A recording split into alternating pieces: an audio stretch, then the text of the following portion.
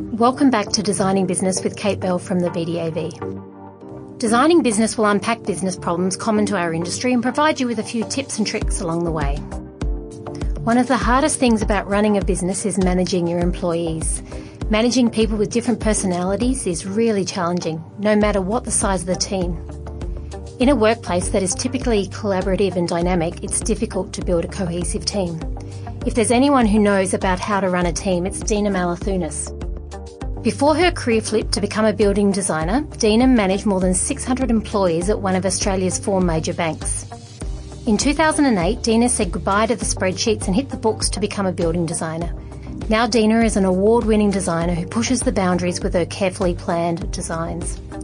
On this podcast, Dina is going to share her insights from her earlier years in the corporate world and provide us with some handy tips on how to seamlessly manage a team. Dina, welcome to Designing Business. Thank you, Kate. It's so nice to be here. So managing a team of 600 people, that must be really challenging. What was it like? I was relatively young at the time, and I must admit I found it a transition from previous roles which either had smaller teams or where I was completely solo and I was completely accountable just for my own performance.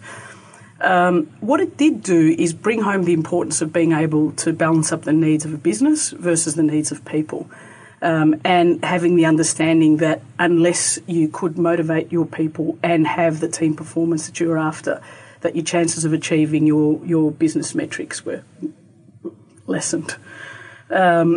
Understanding that staff contentment and morale was going to be critical to meeting the key strategic objectives was really key. So obviously managing 600 people is quite different to managing 1, 2, 3 people, but I'm assuming the lessons are transferable?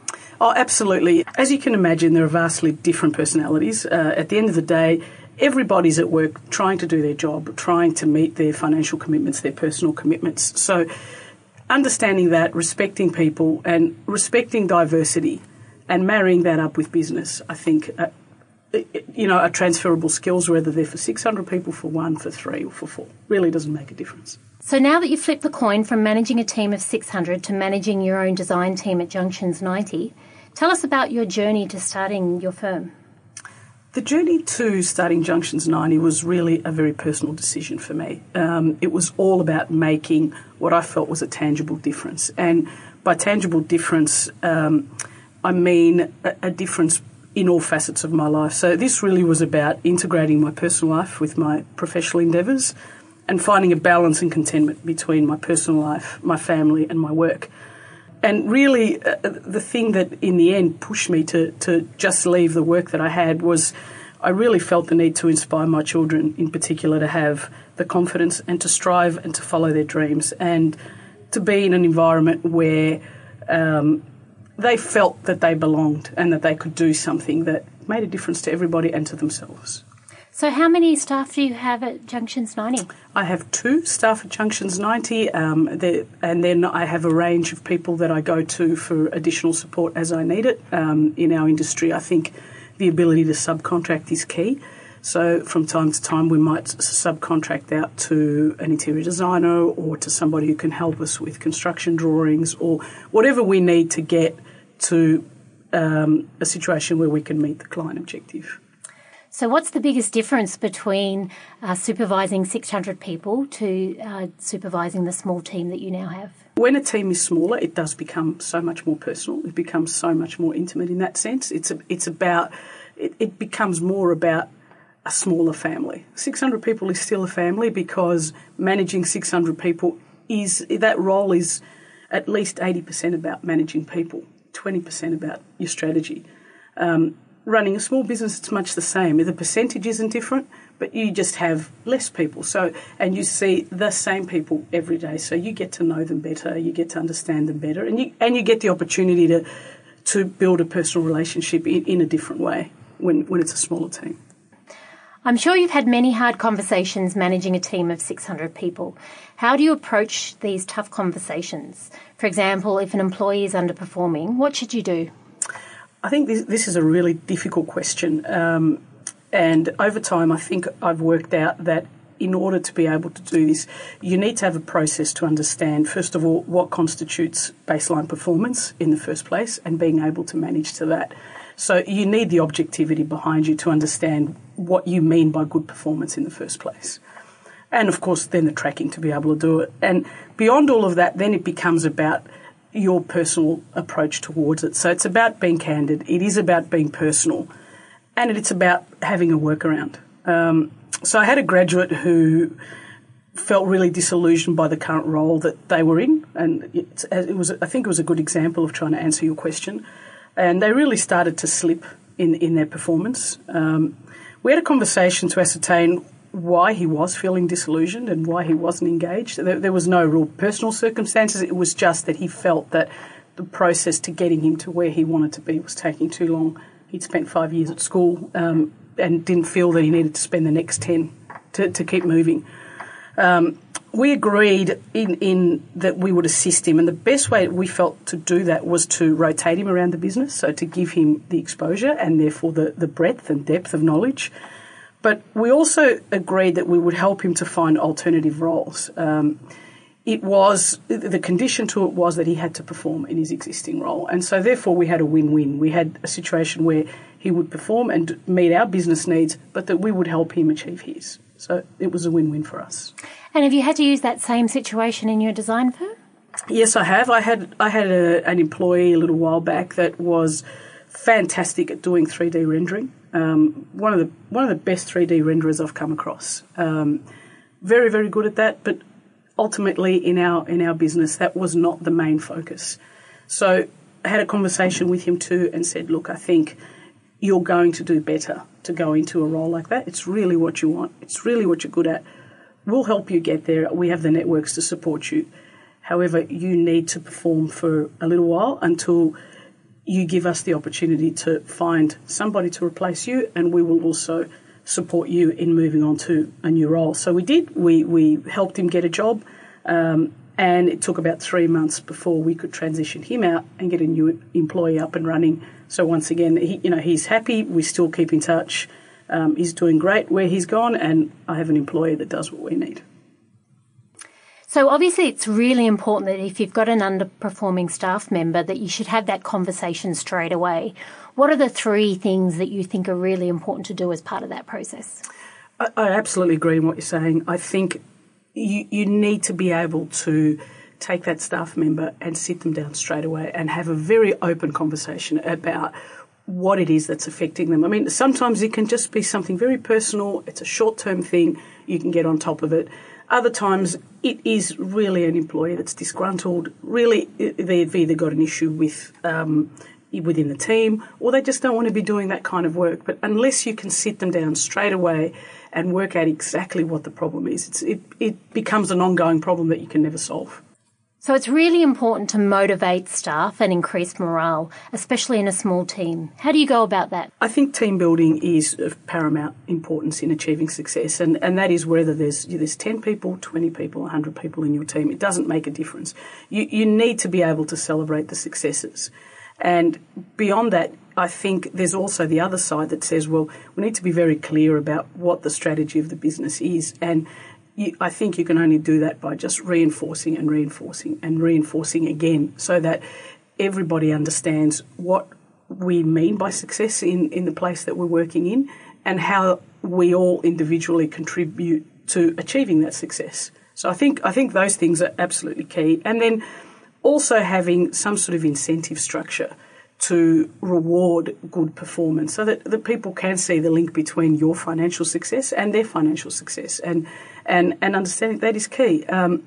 Another thing that I find is being able to be flexible in your working hours and your arrangements there.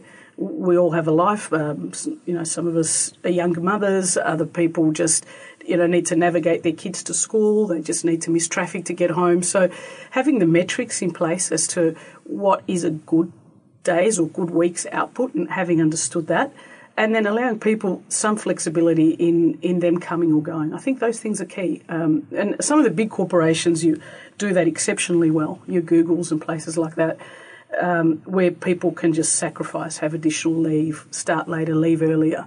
I think we can learn great things from big companies like that. And how does that translate to a smaller business? Obviously, you don't have teams of people there undertaking the work. And how do you balance up that flexibility with getting the end goal? I think it's about being able to schedule your entire team. So and then everybody being able to understand that sometimes they need to compromise in that too. So it often happens that, somebody might need to start later on a Monday morning, but someone will need to be there to cover for that person. And it's understanding and setting that type of scheduling from the week before and saying, well, that's absolutely fine. So it is a balancing act, and it is about balancing your needs as a business owner and also your staff's needs, and understanding that both contribute. So one of the hardest things to do as an employer is to provide constructive feedback to an employee. Do you have any tips for our listeners on how to go about that process? I think being open and candid is one of the most important things that an employer can do. It's about that employer recognising what that employee does and does well, and where they need some support. So I think we refer to that as a feedback sandwich, where what we might do is have an employee and recognise what they do well, recognise where they do need some development, and then end that on a positive note so that they feel that they are being supported, that it is constructive criticism, and that they are not being isolated out. So I had an employee actually that was brilliant on site contract management. One of the best employees I've come across in that regard. Could walk onto a site and could have a conversation with a builder, pick an issue on the spot and be able to resolve it. Brilliant documenter also beforehand. So that was certainly, in terms of a feedback sandwich, the conversation was around the way you document how something is to be built is second to none. And I maintain that today. The way you manage people when you go out on a site, whether that's the builder or you're meeting with an engineer with respect to how it's being constructed, also second to none. Your administration in coming back and documenting that needs work, because whilst it was in his head about what he was doing, nobody else really had an idea in the office about what had transpired. So the conversation that we had was around great job in documenting, not so great in documenting it when you got back, fabulous on site.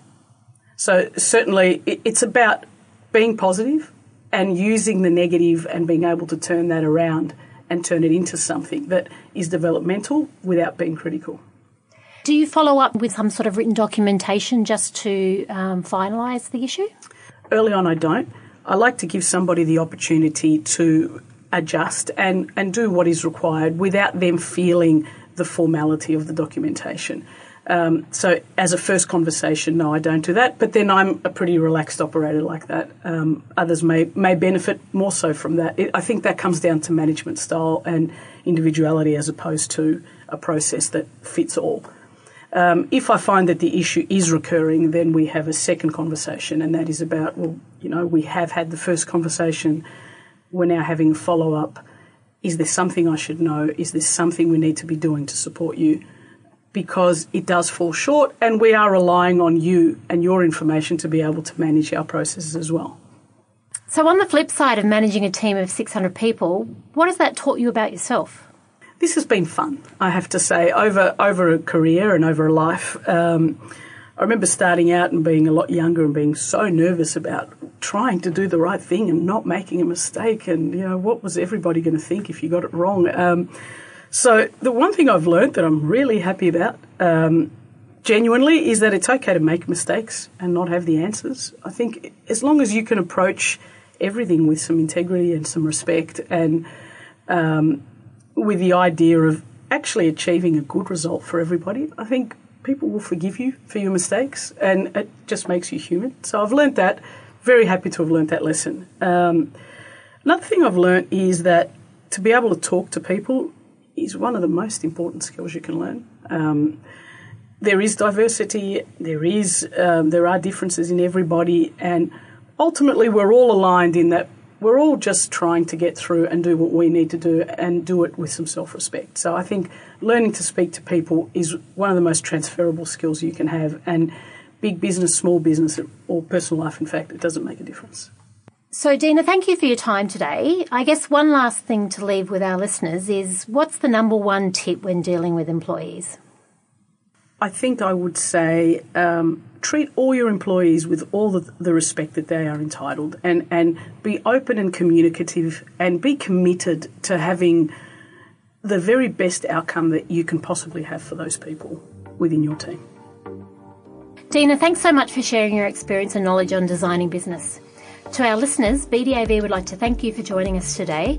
And for any BDAV members listening, feel free to call the BDAV if you've got any questions in regard to employing someone for the first time or dealing with your current employees.